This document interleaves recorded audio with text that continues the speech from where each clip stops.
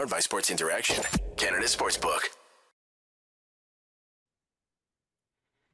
Hello, everybody. Welcome back to Game Over Winnipeg. My name is Brady. I am joined here by my fantastic co-host, Alyssa Hood, and we are gonna have a little chat. The Jets tonight lose 3-1 to the Columbus Blue Jackets, and of course, our good old friend Patrik Laine. We're gonna break down the entire game, or the game. We're gonna talk about what kind of went wrong, what led to the Jets' demise tonight. Probably talk a little Patrik Laine, Pierre-Luc Dubois, a couple other things here and there, maybe even touch on the trade deadline. We'll see. But before we get into all that, want to bet? Then get in on the action at Sports Interaction. The boys of summer are back on the diamond, and March Madness is on deck. Bet pregame, live and play, or on one of our many prop bets. Sports Interaction makes it easy to deposit, play, and cash out. Head to sportsinteraction.com/SDPN, or in Ontario, download the app now using the QR code at the bottom of the screen. 19 plus, please play responsibly. Alyssa, I just wanted to get all that out of the way. Before we dive into it all, it's been a minute since we've chatted on the old Game Over together. How are you doing today? Right now, different than if you asked me during the first period of that game, that's for sure. Yeah, certainly. I would definitely have to agree. The start of the game was pretty good. The rest of it, not so much. Coming into the game, playing against Columbus, did you have any expectations? What were you hoping to see? And how did that kind of measure up against what ended up happening out there on the ice? Yeah, I mean, like, hockey teams never want to lose hockey games, right? So I always try and be cautious about how I'm like, oh, they wanted to win this one. But a couple different factors in this. The Winnipeg Jets are always going to want to beat Patrik Laine. We can go and beat that dead horse a little bit later in the show if we want to talk a little bit about that trade. But those players are going to want to, put up a good fight against him. They also we only play Eastern Conference teams, twice in a year. They lost to them earlier this year, so you always want to beat those teams if you already lost to them once, especially if they are the 32nd best team in a league of 32. So a couple things like that, and also just due to the nature of it being near the end of February, or I guess mid-February, which is close to trade deadline, close to the end of the season, looking to clinch playoffs, all those kinds of things. They should have wanted to win this one, especially since it was against a team that should have been an easier 2 points than a lot of other opponents. Sure. That was not the case. I completely agree. It is a bit of a joke that we have lost to them twice this year. Again, you only play you play the teams from the East twice, and the Jets are one of the top teams in the West, and they should be hopefully beating up on the worst team in the league. But of course, this is what it is. Sorry, I'm a little frazzled right now. Robert is texting us and letting us know that your mic is doubled. So we're looking to get that fixed real quick here. I'm not sure what could be causing that. Hopefully it's not too bad for you guys listening there. Oh boy, this is always fun.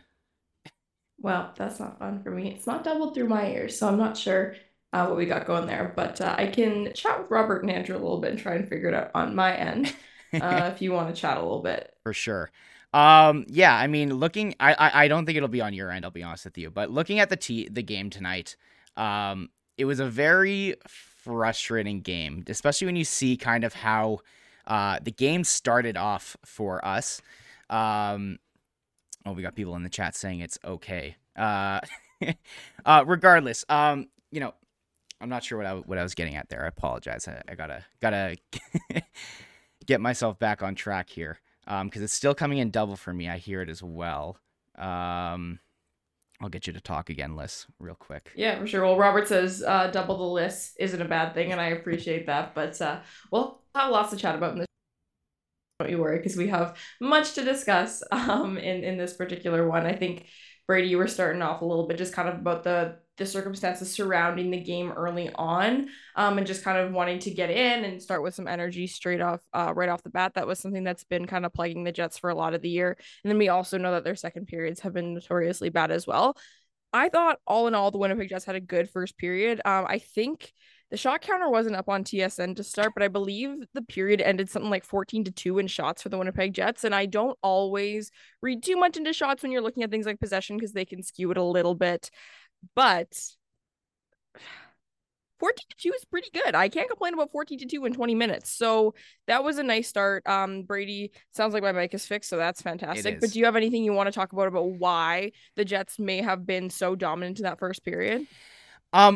It seemed like they just came out with a lot of jump. I think the decision to switch the lines back to having Perfetti back with Wheeler and Scheifele, and then of course putting together the super top line of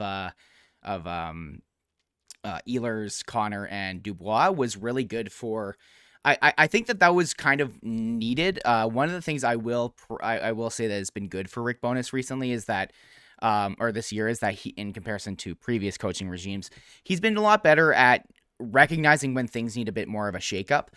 There's a couple other defensemen and players that we'll talk about, I'm sure, and regarding their usage going on through the show. But one of the things I do think that he has done well is recognizing when things aren't working and trying to switch it up. At the end of last game, obviously, he switched up the lines, went to how we have it now with kind of that big top line, and then having Scheifele with Wheeler and Perfetti. And I think that Scheifele plays really well with Perfetti. I think they really benefit each other. And plus, Perfetti provides a bit of a defensive, conscience to that line. But I also think that they are not great against better teams. So putting them together for this game here tonight, I thought made sense. And early on, they had the puck in deep. They had pucks in deep. But they were also, cycling really well. They were getting good shots on. Perfetti had a great start to the game. The nice one-touch pass over to Scheifele. The one where he bats it out of the air and sets up Josh Morrissey for a one-timer. It was fantastic. And as you said, the shots were, I think it was, what was it, like 12-2, 14-2, I think you said? I think it was 12-2. I could be wrong. Oh, okay. It could have been 12-2. That's, yeah. Regardless, that's very good. And after the first period, I was sitting here going, man, why is this the game that Liz and I decide to do together? It feels like this is going to be an easy one. We're not going to get to tear the team down, rip a strip off them, and yell at everybody. Famous last words. Here we are. Here we are, folks. But anyways, Liz, as we've alluded to, things did not go great in the second period and moving onwards. I'd like to, get your insight. What did you think was a big issue for the Jets today? What changed in the second period? Where did this all go wrong?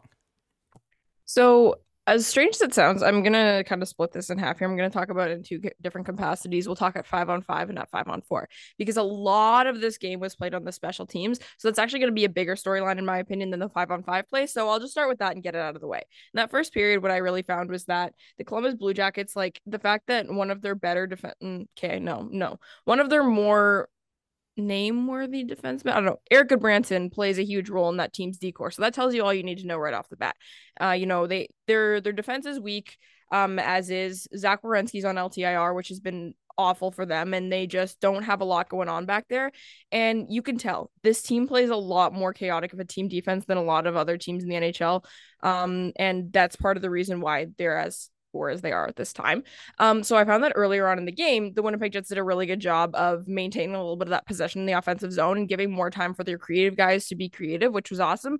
On the flip side, you also saw that some of their not so creative guys, even with that extra space and time and then those hemmed in zone pressures that they were creating, weren't creating a ton. But that's kind of besides the point. I'm derailing a little bit. This is all to say that the chaotic Blue Jackets in their own zone were kind of exposed by the Winnipeg Jets in that first period, because they were able to maintain that possession a little bit more and cycle through and, hem in those defensemen and they get them real tired and all that good stuff.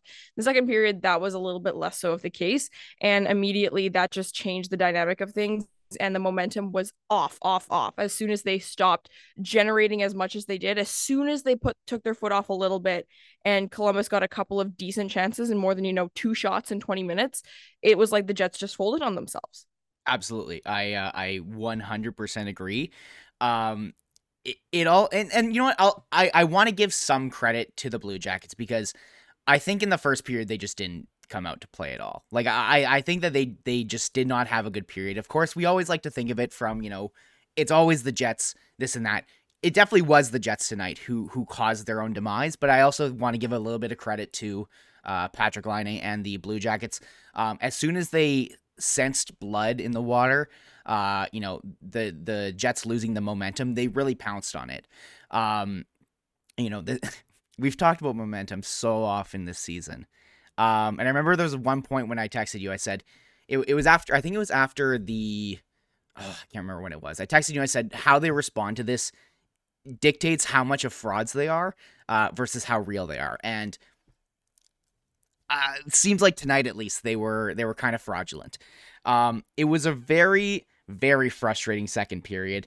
The biggest thing also to me, your power play, man. What's going on? Like, there is so much I can say about the power play, and it's nice to be back on Game Over because I've had a little bit of time. I really enjoyed my break. If anyone was watching before the break, I was pulling my hair out every night, and I was really hoping tonight wouldn't be that way. And I think that I am definitely overreacting a little bit tonight. I'm very, very upset and frustrated. But I think that that's a very fair thing to say when you play the Columbus Blue Jackets, the worst team in the league, and lose to them both times in your season. Meanwhile, you have a coaching staff that does not understand how to properly use Nikolai Ehlers. I'm so glad you brought that up because I want to touch on what Noah just said in the chat. So Noah, I always want to shout out Noah because he's always in our chat giving us live updates from the post-game pressers that we're not able to watch because we have this show. And he brings up a really great quote. So first things first, the first thing that Noah sent us was that Nikolai Ehlers was asked if he wasn't feeling well, because I think a lot of people were probably wondering, if this guy's playing 12 minutes a night, maybe it means that his injury is hurting again or that he's not up to speed, whatever. So maybe that's why. Nikolai Ehlers' response is that he is 100%. So that's the elephant in the room there. And then Noah also just said, Bowness said that Ehlers' ice time is as a result of him not being a penalty killer or on the first power play unit, which is why their best forward wasn't playing very much. Maybe, just maybe, if you can't score on 6 power plays, you should put your best Sorry, I need to cut you off there. 6 power plays and 3 5-on-3s. That's insane. That's got to be like a record, to be honest with you. Like, we can touch on the reffing at some point. I don't think that it's really important to this game because I think it was a bit more favorable for the Jets.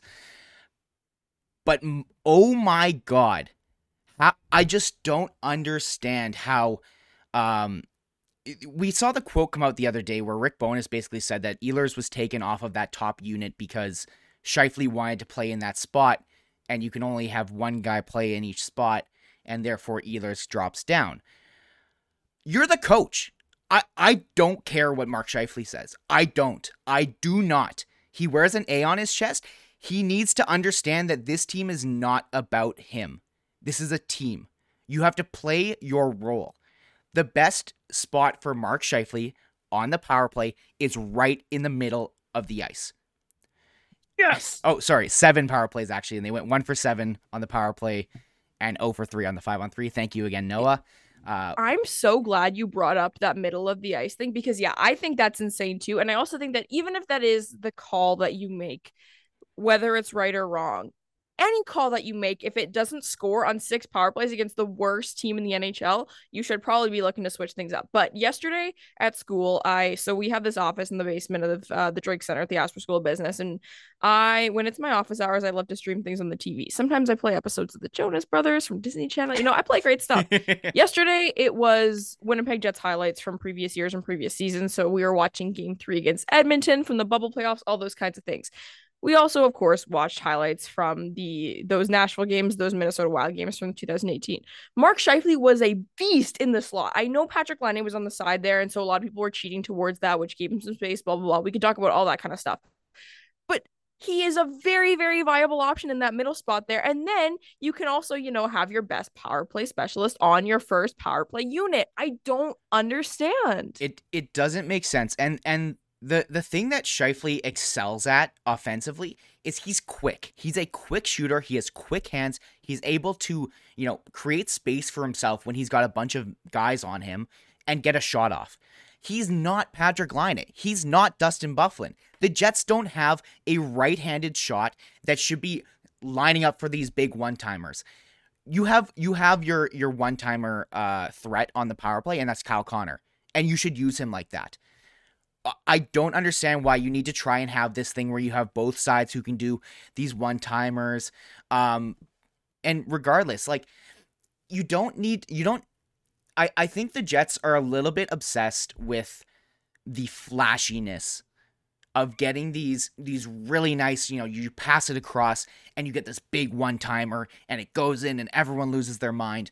I'm sorry. It's about results at the end of the day. Blake Wheeler should not be in the middle of the ice on the power play. His best asset is his passing. You're putting him in a spot where he does not have access to his best ability.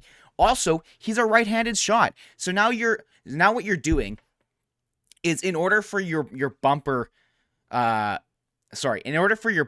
to be as effective as possible, you need the puck to be running through the guy who's on the right side, which is Kyle Connor. The puck should not be running through Kyle Connor. Kyle Connor should be the guy sitting on the other side of the ice, waiting in the wings, hiding in the weeds until bang, pass over to him, one-timer, easy goal. And that's what Nikolai Ehlers brings to this power play is when he plays that flank on the left side, he draws a lot of attention to him. Not in the same way that a Patrik Laine does, where you have to cover him. You absolutely need to get on him or else he's going to unleash this, crazy shot. But in a different way where he's so dynamic that everything is a threat. It's almost a different version of how Blake Wheeler used to have he had such he drew such energy and attention to him on the power play, was because he was the guy who was dishing it to Dustin Byfuglien, to Mark Scheifele, to Patrik Laine. Whichever guy you're not covering, he's going to get the puck to. Whereas now, you don't really have that. The Jets aren't able to run the puck completely through a guy who can make all these passes and thread the needle. So you need to cause chaos. The way the Jets have scored this year is through chaos. When Nick Ehlers is on the left side, he creates more movement. He's able to walk in, take a nice shot, a nice hard wrist shot. If that's not available to him, he can always pass it into the middle and get a nice little tip off of Scheifele. If not, he can always put it back down low to Pierre-Luc Dubois or Blake Wheeler or whoever else is on this power play. Regardless, I just don't understand how in a game where, very clearly, Nikolai Ehlers is one of the most important players on the Jets, and I hate to give him shit, even though he's had a pretty good year this year, but Blake Wheeler is 36 years old. There is absolutely no good reason why Blake Wheeler is playing 22 and a half minutes and Nikolai Ehlers is playing 14 in the middle of the regular season. What? I don't understand. I'm sorry, I'm not really handing off anything to you. No, I can talk about it. I can talk about it. I just feel like I'm hogging the mic right now. And I need to pass it off to you so I can try to think of where to go next. Well, I'm not going anywhere next because I'm going to talk about the exact same thing that you did. Because I think it's super valid to bring that up. And I think that the big thing is, you can't, how do you sit in your post-game presser and say, yeah, these are all the decisions that you made and you didn't change it up? That's almost entirely on coaching. And I think Noah brings up another good point. Rick Bowness in the post-game talks about discipline a little bit with the players, which we can definitely agree was a little bit of an issue tonight. But there is no sane person that can look at running the same unit for 7 power plays against the worst team in the NHL and only score once. And that was on a 5-on-3 and not score on the other 5-on-3s. I'm repeating the same thing over and again, but it's true. And like you said about Blake Wheeler, you're diminishing his effectiveness. Was tonight the best game that Blake Wheeler's ever played? No, probably not. Would he have been better if he was playing 16 minutes and so was Nikolai Ehlers, or Nikolai Ehlers was playing 18 or 20? Yup. That probably would have been a lot better for everyone. So yeah, you can be you can justify the ice time and be Blake Wheeler is on power play 1 and Nikolai Ehlers isn't, ergo this is why their ice time was the way it was. I'm not confused there. I understand the thought process, but why is that the thought process? It doesn't make any sense that that's the choice of execution for that power play when it's not working and it hasn't been working for a very long time. The other thing too, I just, to bring it back to this game and less on the philosophy of how they should be running their power play. Of course, it applies to this game because they put up basically a goose. They put up a goose egg on a 5-on-3s, on 3 5-on-3s. But just looking at it, like the second unit played half as much. I'm looking at the time on ice right now. Kyle Connor, Mark Scheifele, all those guys are sitting around 450. And the second power play is sitting at about 2 minutes and 10 seconds, 2:15. Nikolai Ehlers and Cole Perfetti, just those two guys, created so much more in half the time, in less than half the time. And even that power play near the end, like their best chance to tie up the game was off of a Nick Ehlers, walk in to the slot, put it down low, a bunch of chaos is created in front. I don't know. I just don't understand. Well, and the thing that's frustrating about it to me too is we were talking about this a little bit before. To credit Rick Bowness, you said he changes things up with the forward lines when things aren't working, which is important. I think he actually strikes a relatively good balance between leaving him long enough to try and let him cook a little bit versus, not leaving it for too long that it becomes awful. Like, I think he has a decent spot of giving it some time to gel, but then also stopping it before it's just brutal. Why can't he do that on the power play too? Because we are long past that tipping point. Yeah, I don't know. And I'm starting to lose a little bit of my glimmer for this coaching staff. I'm not saying anything crazy. I'm not implying anything. I am just airing my frustrations. I want that to be very clear. But we were sold on Rick Bowness as this guy who's going to come in, hold players accountable, and ensure that this team is the hardest to beat that they can be. He always said we're gonna be hard to play against. Thank you. Sorry, that's what I'm looking for. I hate to break it to you. It's not hard to play against you when Neil Pionk is playing like 20, how many minutes? Let me look.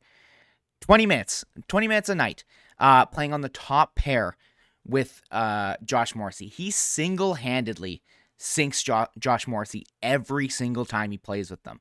I just don't understand. Like, and I don't want to, harp on Pionk. It's very apropos right now to harp on Pionk. But I can't watch this game. The game that they had tonight. How many times did Neil Pionk turn back, go back into his zone, get pressured by a guy? There was one specific one. He was in the middle of a breakout. He could have made it a simple pass out of the zone. He gets pressured against. He turns. He goes back into his zone. He feels the guy on him the entire time. And what does he do?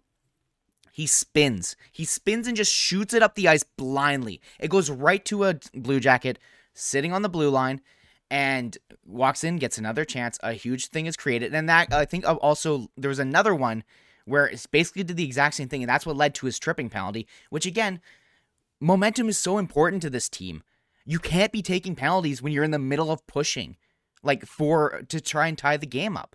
He is a complete liability on defense. And I'm not saying that this guy needs to be, absolute, scratched every game or anything. It would be nice if you could, maybe hold him accountable. I'm not even asking to scratch him. I'm just asking him to be played less. I'm just asking for you to shelter him a little bit. He's not the defenseman that he was when he played against the Oilers. He's just not. Don't even bring that up. And I wasn't trying to get into a whole spiel about him, but I can't. I just can't not talk about it.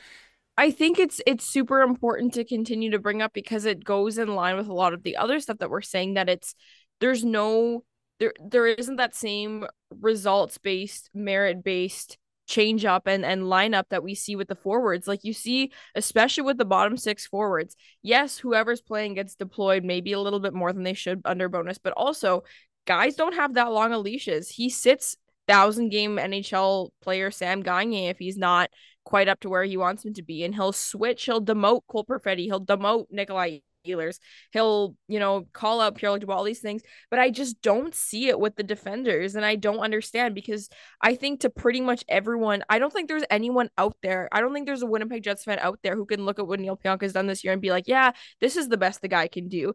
And to me, if you could say that about anyone, they should not be playing with Josh Morrissey for several games in a row. Josh Morrissey has become less effective playing with Neil Pionk. And I think tonight in particular, some people talk about Neil Pionk as a little bit more of a defensive liability, but he creates good offense. Neil Pionk, honestly, in my opinion, doesn't create fantastic offense either. I find that he's a very shot heavy defenseman. That's like we can harp about this a little bit, but there was a time near the end of the game they bring him out there and he cranks a shot from the top of from right by the blue line when there was not enough traffic, nearly enough traffic in front of the net to warrant that kind of shot. Those types of things people see shot from defensemen, therefore offensive defensemen, but it was not the right shot to take at that time. And that's only one example from the game, but there were several of them, I think.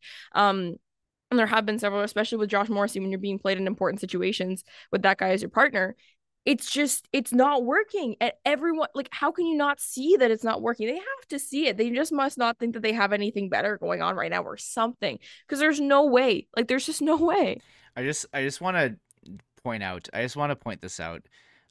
Morrissey and Pionk pairing against the Columbus Blue Jackets, 25% expected goals.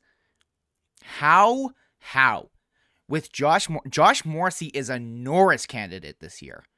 He's literally, we thought tonight that he passed Buff on the points record for the Jets. He didn't get the assist on the one goal that the Jets scored, but he will shortly in, 55 games now. This is a guy who is genuinely in the Norris conversation. And every single time you play Neil Pionk with him, he's 40% or under. And that's the only defenseman on the Jets. You can play Morrissey with Schmidt. You can play Morrissey with DeMello. I'm not really sure they've done much else. But I'm sure that he could play with Dylan, and I'm sure that he could play with Sandberg, because both of those guys provide the Jets defense and have been sneaky good. Dylan Sandberg has been sneaky good this year. And he absolutely shouldn't have any threat of being taken out of the lineup. Even if the Jets do acquire D-Man, if he gets bumped out, then you're just trading plays. You're not making any actual important change. But they need to figure something out here. Initially when I saw the Dylan DeMello pairing, the Dilly line, I was sitting here thinking, I know this isn't ideal, but maybe they're just feeling things out. What if DeMello were to get pushed down in the lineup? What if there was a right-handed defenseman who happened to step into the fray? And I'm not saying anything will happen at all. And I don't think the Jets are in on Erik Karlsson. But Chevy has been at those Sharks games, and I'm just saying, if you had Schmidt Sandberg together on the bottom pair, Dylan DeMello, Morrissey Karlsson, that's pretty sexy. It's a pretty good decor. Then I'll stop complaining about the power play. For sure. All right, what do we want to move on to? Do we want to talk Laine and Dubois? I don't have much to say, honestly, about it. I mean, but I'll let you if you do. I think we could talk a little bit about Pierre-Luc Dubois just in general. So I was talking to my dad about this after last game, and I guess Rick Bowness, maybe Noah could be my fact checker in the chat because he seems to listen to the post game pressers. But I guess the media asked Bowness a little bit about Dubois, and basically his response was, I'd rather have to calm him down than crank him up, because he's a very, very passionate player and he always plays with a decent amount of energy. So I think that's a very valid point, because especially with this team, when they can get into those lulls, knowing you have a guy that very often doesn't, he'll have the odd time, hence the shift and all those types of things where he's a little bit slow and a little bit off. But all in all, he's a pretty energetic player and brings a lot of heart to the team. So I guess I have that I can respect and that I can appreciate about him and all those kinds of things. But games against Columbus always make you reflect on that trade a little bit more. And I was talking to Brady, and we were getting ready for this stream, and we were both just kind of soured. And honestly, if this was a 2-1 loss against the Arizona Coyotes or the Anaheim Ducks, I genuinely don't think I would be as bitter as I am, just because I always have a little bit of a very bitter taste in my mouth every time the Jets play Columbus, just because I'm reminded about how badly that situation played out with this player and everything that surrounded that, the circumstances, the coaching, the other players, the leadership, all this sort of stuff that led to that trade having to occur from the Winnipeg Jets side of things just sours me on everything. I get frustrated. I hate that I'm still talking about it however many years later, but it's always an interesting time to sit back and sort of reflect on that situation. Personally, Jack Roslovic's a net zero for me in this trade. I don't care about that player. I don't think he was ever going to play with the it doesn't bother me the fact that he has like 100 points with the Blue Jackets. I'm like, good for him. Doesn't really change my mind all that much on anything in that situation. To me, it's a 1-for-1 trade. I look at Patrik Laine and Pierre-Luc Dubois. I look at those players, and I'm frustrated with the situation, and it's going to be very interesting to see how everything rolls out with Pierre-Luc Dubois. Like, obviously, we all saw that clip of him and Nikolai Ehlers when Nikolai, like, they're talking and they're chatting and they're laughing, and Nikolai Ehlers makes like a side-eye comment about next year. Everyone knows, even his own coworkers know, that he doesn't want to be here, which is really frustrating and whatever. But if the Jets get a Josh Anderson for him, well, I will just flip a table and be pissed that we ended up with the 2nd overall draft pick, power play specialist Patrik Laine, and ended up with freaking Josh Anderson because of it. But this is me going on a whole tangent to say Pierre-Luc Dubois is a fine hockey player, and he has a lot of good qualities and all these things. But in games like tonight, where he has 2 very unnecessary to take penalties, maybe you don't call one of them. The other one I definitely would call, but the second one, maybe you don't call that. That's fair, I guess. You don't call them in the playoffs. We can talk about all this, that, whatever. But he can be a little bit of an undisciplined hockey player, and it can be very, very frustrating in games like this when, like you said, momentum is everything. Yes, he's out there firing up the team a little bit and all those kinds of things because he's driving that, he's doing all these great things. But all of a sudden you're down shorthanded and you have the power play specialist Patrik Laine, and what happens? They score. I'm just frustrated about the whole situation, and I'm actually sounding a little bit more bitter about this than I wanted to, but I'll just be mad about it forever. Even though Pierre-Luc Dubois is my favorite hockey player in the entire world. So that's just, yeah, a lot of emotions from me specifically. Can we just stop giving any credit to anyone from the Habs media who is like, this could be considered a trade chip for Pierre-Luc Dubois? It's like, yeah, obvious, anything could be considered a trade chip. But if somehow we end up with Josh Anderson, I think that's worse than the Oilers trading, Jordan Eberle for Ryan Strome, and then trading Ryan Strome for Ryan Spooner, and then Ryan Spooner, I don't know, where is he now? Again, flashbacks. I forgot about it. Retired. I'm sorry. Like 7 years ago. That's the new that if that did happen, that would be the new version of that. But yeah, I don't know. In regards to the penalties, like I thought that the first one definitely was a penalty. And I'm split on Pierre-Luc Dubois. While you were talking there, I was trying to bring up like a penalty differential thing for him because I believe he's actually in the money in regards to penalty differential. He still is. I think he has drawn the most penalties of any player in the NHL this year. Wow, incredible. And I believe it. He does draw a lot of penalties. But so does Nick Ehlers. Anyways, not the point. One final thing. As we approach, I feel like almost every show we're gonna have to do a little trade deadline talk. Alyssa, who's your number one, as well as what have you seen on the timeline? Who have you heard being put in around the Jets, or the Jets names being put in around? Well, it's interesting, right? Because we're gonna have similar conversations in a lot of these episodes, and it's the kind of thing that I kind of want to give maybe a more reactionary response than I need to, just to sort of switch up my answer from episode to episode. And so in a situation like this, I'm leaning more heavily into the James Van Riemsdyk train every single day, just because of how awful this penalty or this power play, is, and also just how shot heavy a lot of our defensemen are. So if you have someone who's really, really good at finishing off those chances in front of the net and is actually able to generate good scoring chances from that money spot right on top of the crease, to me, that's very much along the lines of what this team needs. I've been pretty high on James Van Riemsdyk ever since, we've started having the conversations about the trade deadline. So that one's not brand new information. But I'm starting to get more and more worried about this defensive core with the role that Neil Pionk is currently playing and how it's affecting everything else with the way they're deploying the D.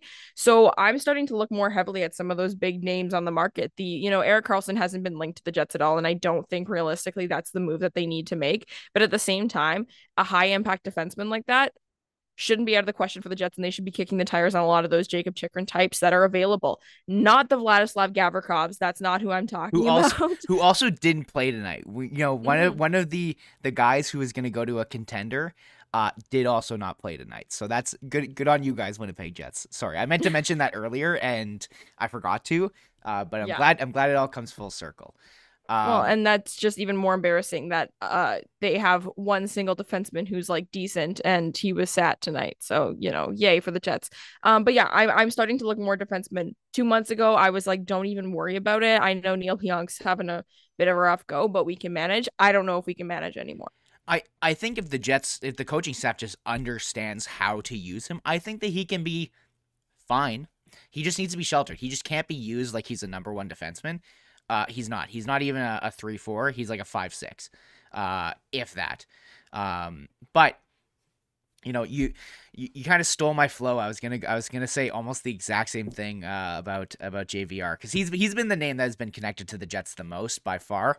And I certainly do agree with you in regards to he would really benefit with the way that the Jets play. He's always been a net front guy who thrives off of the chaos created in front. And the Jets this year have really put a lot of eggs in the defenseman shooting and creating chaos in front. When the Jets are at their best, they are creating chaos in front and jumping on rebounds, scoring garbage goals, and then relying on their skill to just put them past the finish line. Whereas recently it feels like they've been relying on their skill a little bit too much. And I think that JVR fits that exactly. But you know what? This is the one thing that I've been seeing around the whole conversation. Obviously, I'm obviously going to say the Jets should go get Timo Meier. You've got to be completely out of your mind if you don't say that is something that they should do. Both, with the case of the fact, the Jets are in the middle of a window right now, and they should be doing everything they can to succeed in this window. But Timo Meier also gives you, potential, what's it called? Dubois insurance. Like you potentially have a guy who can at least pick up some of the slack if Dubois ends up getting traded, if this, that, the other thing happens, regardless. Okay. Well, I mean, he's still got a qualifying offer this next year, so I would expect him to be on the Jets next year.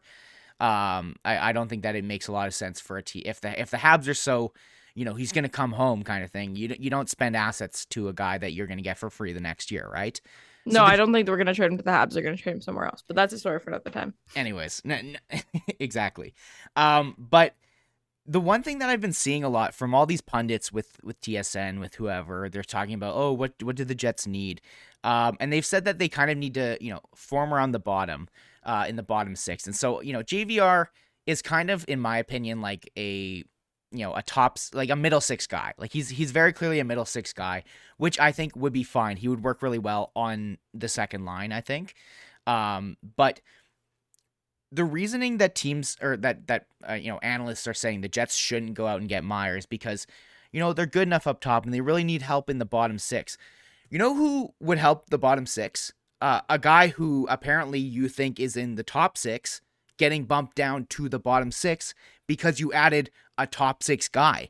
Like that's the other thing with when you add high end talent, the effects of it are felt throughout the entire roster. And I think that that's another thing that is so important with Timo Meier, which is why I'm so gung ho to get him.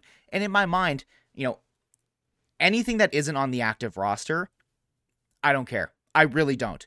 If Ville Heinola gets traded for him, I'm sorry, cover your ears. If Ville Heinola is a part of the trade, I don't care. If Brad Lambert's part of the trade, I don't care. If Rutger McGrory is part of the trade, I don't care. If Chaz Lucius, I don't care. The Jets, at some point, you have to push your chips into the middle. Like you have to, and I think that Chevy understands that. I think, I can't be certain, but I expect him to do something big this offseason, or not this offseason, this trade deadline. Regardless. No, for sure. And I think that anyone who's listening, like we all, again, all the untouchable, Brad Lambert, Chaz Lucius, no, it's the kind of thing where if you want to look at the lifetime of assets and you can look at where they peak and where they go down, ideally, if you make that little bell curve of every single player, you want the bell curves to all be at the top at the same time. I don't care if Chaz Lucius is going to be better than, okay, that's a bad example. I don't care if Brad Lambert is going to be better than James Van Riemsdyk in 5 years. We don't have Connor Hellebuck and Nikolai Ehlers under contract in 5 years. So why do I care? That's the whole thing that needs to be more ingrained in these people's minds. So like you said, the Jets need to make a big splash because it has to happen now. And so like you said, Timo Meier like is obviously the get that everyone should be looking for. If you make like a flow chart or something where it's like, is your like those like Tiger Beat quizzes you used to get when you were a kid? It's like no, you don't. You're a boy, but that's okay.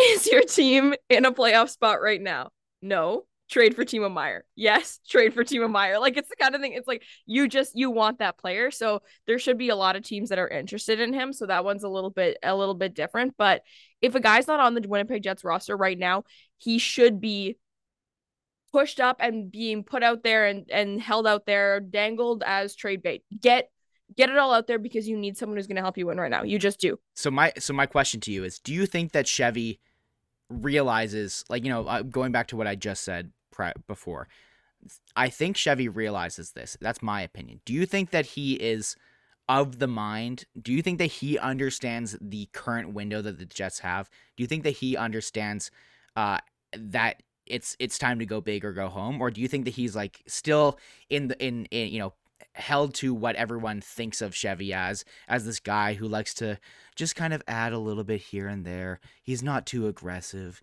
He's very zen. What's your opinion on that, just quickly? Very quickly, like, I think he's a little bit more hesitant than he should be just because the Jets do have some good prospects. And I think there is the safety net of if you don't go all in right now, you can trade away some of these current players under contracts and add a few more and then build a new core around the Lamberts and the whoever's. But that's an awful take to have. I don't think he's fully on that train, but also from the other perspective, I also think that this man knows that he's been a GM for 11 years. And if he doesn't start winning soon, like he's going to be on the hot seat. So I have a feeling he makes a decent trade. But I think the thing is just that I don't understand the way he values things, because I think he'll fight on someone like Timo Meier till the end. But if he thinks the price is getting a little bit too steep, he'll back off, which I understand. But at the same time, that's when teams lose out on things, because at that point, if you don't walk away from it with Timo Meier, it's like you never bid in the first place, right? So it's difficult to I don't know, like so, it's just hard. So do you know what I mean? Yeah, and so the reason why I was saying I think that Chevy does realize that this is the time to put the chips in the middle, and I will give credit to this. I believe it was Kenny and Rennie, of course. The classics. Go listen to them after us, of course. I'm pretty sure it was them, at least. They were bringing up the fact that Chevy made all these moves for cap space.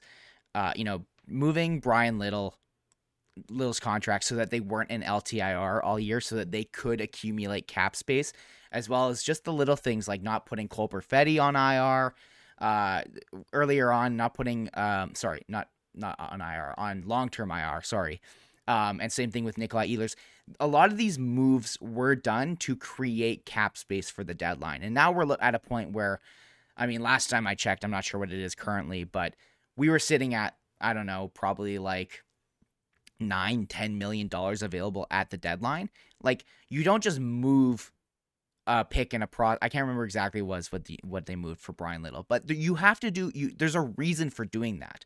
What's the point of creating all this cap space to give yourself this really unique thing that none of the other contenders really have right now? Like, none of the other contenders really can trade for Timo Meier and immediately like extend him, I guess. I don't know. Or the Toronto Maple Leafs have $7 to their name. Like, exactly. It's a very unique position to be in. Or even afford the qualifying offer next year. Like, I really think that it's gonna happen. Not Meier necessarily, but I think that Chevy understands that this is the year he has to do something, both for the reasons that you said about his job and this and that. But I also don't think he would do something just off of that.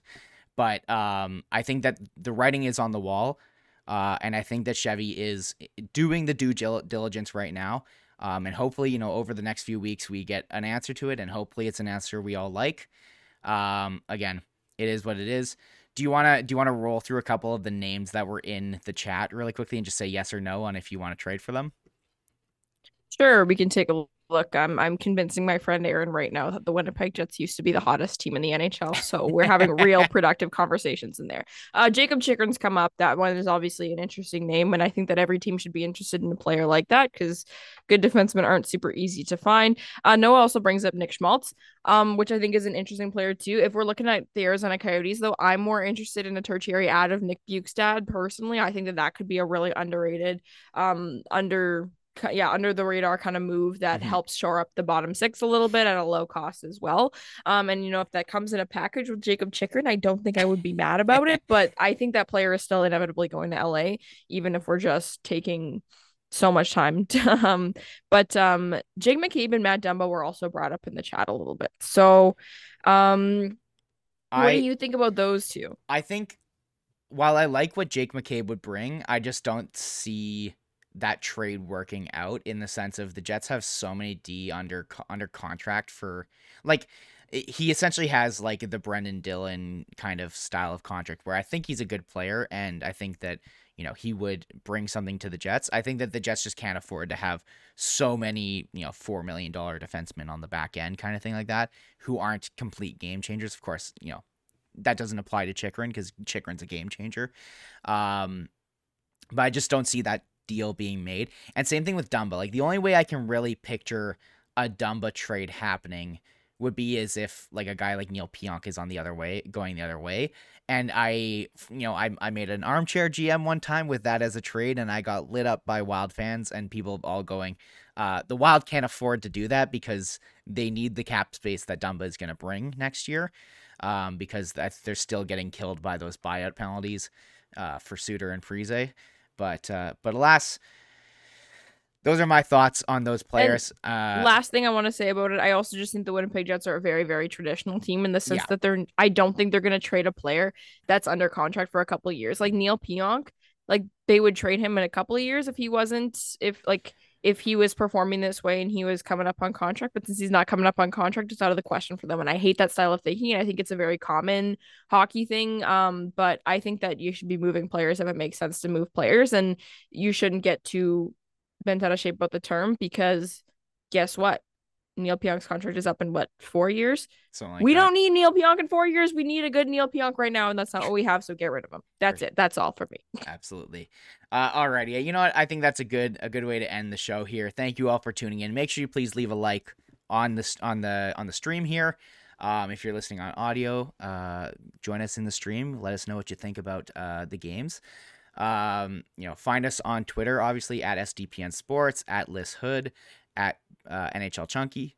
What else is there to plug? Check out our podcast too. Yeah, we have a podcast called Can't Teach Size because you know how much we love that ism. But also we talk a lot about trades, and we will continue to talk about trades as we're about 2 and a bit weeks out from that.